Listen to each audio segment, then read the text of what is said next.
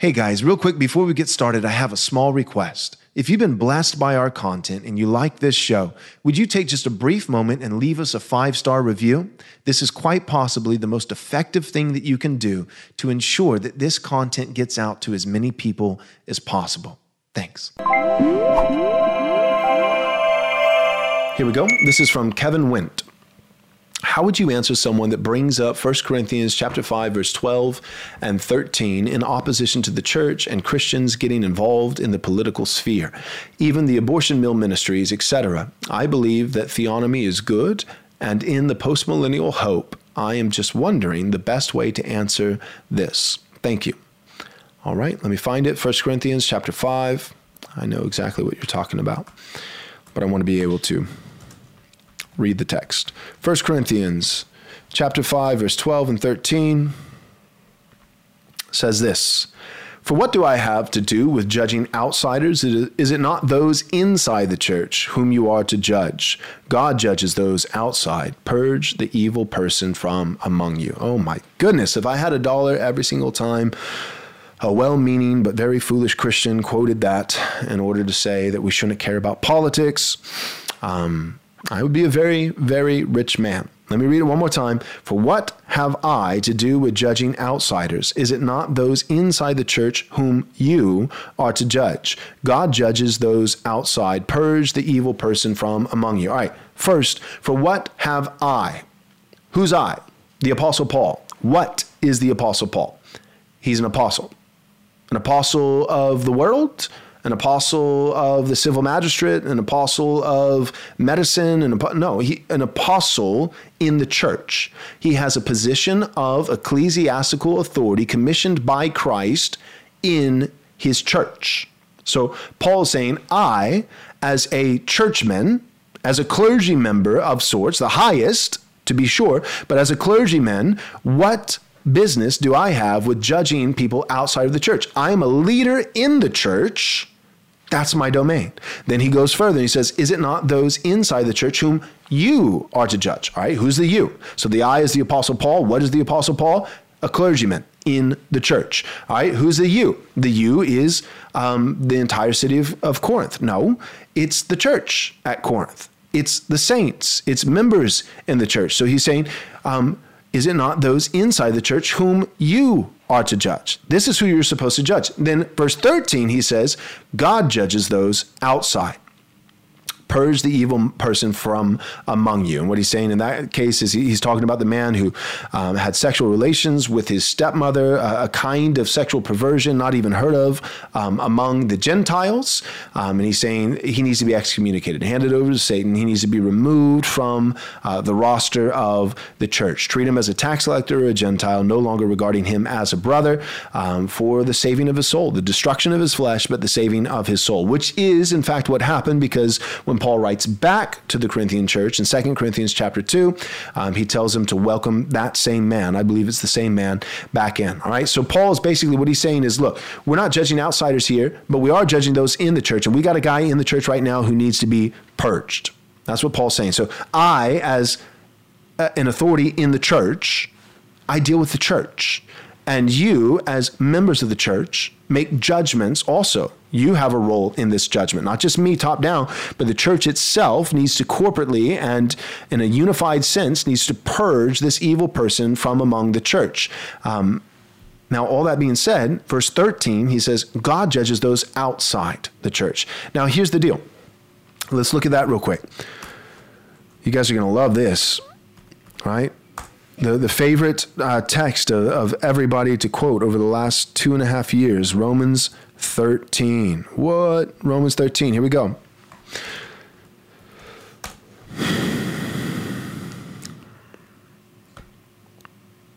Romans 13. Let every person be subject to the governing authorities, for there is no authority except from God. God sovereignly appoints human civil magistrates, and those that exist have been instituted by God. Therefore, whoever resists the authorities resists what God has appointed, and those who resist will incur judgment. All right, go back, 1 Corinthians chapter 5, verse 13. God judges those outside, okay? But how? By what means? Through what agency? There is a human agency that God uses to judge those outside of the church. What is it? It's the civil magistrate. Those who resist the authorities resist what God has appointed, and those who resist will incur judgment. For rulers are not a terror to those who do good, but to bad. Would you have no fear of the one who is in authority? Then do what is good, and you will receive his approval. For he is God's servant for your good. But if you do wrong, be afraid, for he does not bear the sword in vain. He is the servant of God, an avenger who carries out God's wrath on the wrongdoer. So, 1 Corinthians chapter 5, verse 13, God judges those outside. How? By the avenger that God instituted, by the servant of God, by God's deacon, the civil magistrate. He's the one who carries out God's wrath on the outsider, right? So you have not two kingdoms. Get that garbage out of here. You have three spheres: the home, the church, and the state. The home, the church, and the state. There are leaders, fathers, I would say. This is the Father's world. He works through fathers. This is patriarchy. There are fathers in each of these three spheres that are in authority, that rule, and are called to rule righteously according to the scripture. There are familial fathers in the home. The father is the head of his children. He's certainly the head of his wife. The scripture teaches this. There are ecclesiastical fathers in the church. There's a reason why elders, leaders in the church, are to be men. And there are fathers in the civil magistrate. Now, I understand that we have a bunch of women in positions of high up civil authority, but that's God's judgment. That's not something to boast about. It should be men, right? Because the civil magistrate bears the sword, and the sword belongs to men, not women. Despite what female elf wields the sword, in the rings of power, in God's world, according to God's word, men are the ones who wield the sword, and the sword belongs to the civil magistrate. It should be men. They're the ones who are called to rule. So, all that being said, you have three different spheres, and certainly in terms of the people, there are overlap, right? People who belong to the church also belong to families, and they also belong to a sovereign nation. They are citizens in a nation. So there are multiple different identities and belongings that each of these people have. But what Paul is saying when he says, hey, it's not my business to judge outsiders, great, because he's an apostle. And you... And in what sense is he speaking to the Corinthians in that instance? He's talking about you insofar as it regards your status as church members are not to judge those outside, but to judge those inside. And right now, you need to judge this particular person by rendering a righteous judgment, excommunicating him, handing him over to Satan in line with the teachings of Christ in Matthew chapter 18, church discipline. Okay, that's what he's saying. But he's not saying that no one judges outsiders. Yes, he says God judges outsiders, but we know that this is also Paul, Romans chapter 13. How does God judge outsiders? Through people. But it's another sphere. So he uses the leaders in that sphere. But those leaders are supposed to be God's servants. Right? Caesar is not God. Caesar submits to God. Caesar is a servant of God. Yes, separation of church and state as two sovereign spheres. Yes and amen. Separation of Christ and state? No. We do not want an ecclesiocracy, a church-run state or a state-run church, which is what we've had for several decades now. We don't have a church-run state, but we do have a state-run church. We don't want either. We want a separation of church and state, but we don't want a separation of Christ and state. That means we reject ecclesiocracies, but we would adhere to a theocracy. We do adhere to that. We believe that Christ is king. Here's the deal. Christ is King of Kings. Ever heard that line before? Christ is King of Kings? Okay, which kings is he king of? Earthly kings. Christ is king over the kings of this earth, over the civil magistrate, over Caesar. These guys are, now certainly we have plenty of tyrants. We have plenty of people in the realm of the civil magistrate that have rejected the lordship, the kingship of Christ. But that's not how it has to be. That's not how it's supposed to be. And that's not how it ultimately will be as the Great Commission advances and the gospel goes forth and we make disciples of all nations. Here's the deal. This is, just think about this logically for a second. This is what you ultimately have to theologically affirm in order to get rid of theonomy. What you would have to say is that a Christian cannot, in a moral, righteous sense, serve in any position in the state. Christians cannot be service members in the Navy or the Air Force or the Army or the Marines. Christians cannot be police officers. They cannot run for local office. They can't be council members. They can't be governors. They can't be judges. They can't be president. They can't, none of that. That is thoroughly unbiblical and sin. It's a sin for Christians to be in the civil magistrate. That's a position you would have to hold. Because the only alternative position is that God calls people, and we see this in 1 Corinthians chapter 7. Now, I understand it's primarily talking about marriage as the case study, but the principle, I believe, applies to other realms and other examples as well. God calls people, God saves people, and they should remain in the station of life in which they were in when God called them. Now, not in every instance, right? So like if you're a criminal and you get saved, well, you exit that career. You go ahead and retire from your career of being a criminal. But what if you're a Philippian jailer? What if you're a centurion? What if you're Felix, a governor? What if, you know what I mean? Like, what happens when you're in the civil magistrate? And here's the deal. Jesus addressed these things.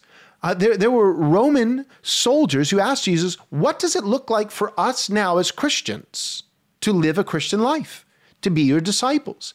And Jesus says, well, you must exit that realm. You must quit your job. Nope. Jesus does not say that. Jesus says, you must do your job Christianly. Jesus does not say it is Christian to get out of that job in the civil magistrate. No, he says a Christian civil magistrate just needs to do his civil magistrate job in a Christian way, in an ethical way, not exploiting, not oppressing, but in an ethical way. According to whose standards? Caesar's. No, no, Caesar doesn't get to decide what belongs to Caesar. Yes, we are called to render unto Caesar what belongs to Caesar. The question is, who decides what belongs to Caesar? Well, it's the king above all kings, Jesus. Jesus. So all this being said, what business do we have judging outsiders? Is it not those inside the church whom you are to judge? Great. Yes. That's speaking about our role as church members. Paul speaking as a church clergyman in his role as an apostle in the church, to other people, Christians in Corinth, who regarding their position, their status, their responsibilities in their vocation as church members. Paul is not saying that no Christian, that none of those church members in Corinth could hold, in terms of their vocation, a job in the civil magistrate, and that if they did hold said job, that there's no transcendent standard from the Word of God that they should abide by. Paul's not saying that. That is eisegesis of the highest order. So when Paul says we don't have business judging people outside of the church, that's right. Christians, when we're wearing our churchman hat, as it pertains to the realm, the sovereign sphere of the church, the ecclesiastical realm, as we are wearing our church hat, we don't judge outsiders. But guess what? As human beings, we wear more than one hat, right? You're a member of a local church. Great, praise God. You're also a dad in the realm of the family, and a husband, or a mother, and a wife, a brother, a sister, and you also have a job. You're a businessman, you're a farmer, or you're a police officer, or a council member, or a governor, or a mayor. And in all those things, unless we're going to make an argument, and this is what the radical two kingdom guys basically have to do. They won't, but this is the logical implication of their view. They basically have to say it is a sin for Christians to serve in the civil magistrate. But it's not. Clearly from the Bible, it's not. So then the question is, for those Christians who do serve in the realm of the state, they're members in the church, they're fathers in the home, husbands in the home, but then they're also a police officer or a governor or a council member in the state. So as it pertains to the home, what standard do they use? The Bible. They love their wives according to God's law. They love their children according to God's law. In the church, how do they function? According to God's law, according to the scripture. And in their position, their vocation in the civil magistrate, how do they function? As a neutral entity, according to the principles of classic liberalism. As a libertarian? No. As a Christian. In this particular case, a Christian nationalist, a Christian civil magistrate, a Caesar submitted to Christ as king over the king, right? The law is king. Whose law? God's law. God's law is king. And so then what do those civil magistrates do? Those Christian civil magistrates do? Well, according to Romans 13, what they do is they judge outsiders. That's the point. They judge outsiders. So we do judge outsiders. We just don't do it in the sovereign sphere of the church. We need to have clear, that's all we're doing. We just need to have clear categories. So that doesn't mean Christians don't ever judge those outside of the church. No, Christians judge as they're wearing their church hat as members of a local church. They judge those in the church. But then those very same Christians, especially with the postmillennial hope, as the leaven works through the whole batch of dough, as the nations are Christianized, as the mustard seed grows into a tree, as the stone cut by no human hands grows into a mountain that fills the earth, as more and more Christians come, some of those Christians are going to be civil magistrates. And what do? They act like Christian civil magistrates, which means they judge outsiders. And that is God judging outsiders, but through the agency that he instituted, which is Caesar, which is the civil magistrate. They are God's deacon, God's servant, God's avengers. And so we do judge. And the church doesn't carry it out. The church doesn't round up criminals that aren't members in the church and put them to death. The church doesn't do that, but the state should. Depending on the crime and what the Bible says is the just punishment for it, the state puts them to death. And some of those members of the civil magistrate will be Christians, and all of them, even if they're not Christians, they should be informed and counseled on what is just and what is right and what is Christian by the church. One of my roles as a local pastor is that I preach, first and foremost, I preach to the sheep in my church on the Lord's Day. I nourish them with the bread of life, who is Christ. But I also, as a local pastor, I cry out to those in the civil magistrate who are outside of my church. I don't render or execute the judgment, but I tell them what God's judgment is and what they, as God's servants, should be doing. I say, as John the Baptist said to Herod, it is not lawful for you to have your brother's wife. Why? Because Herod was a member in John the Baptist's church. Nope. No, Herod wasn't a Christian. Herod wasn't a part of the church. Did that stop John the Baptist? No. John the Baptist said, you're a human being created in the image of God. You live in God's world. God has a transcendent law. It's not just a law for church people. It's a law for all people. Stop sinning. And John the Baptist speaks to him with authority. He doesn't carry out or execute a judgment, but he makes a judgment.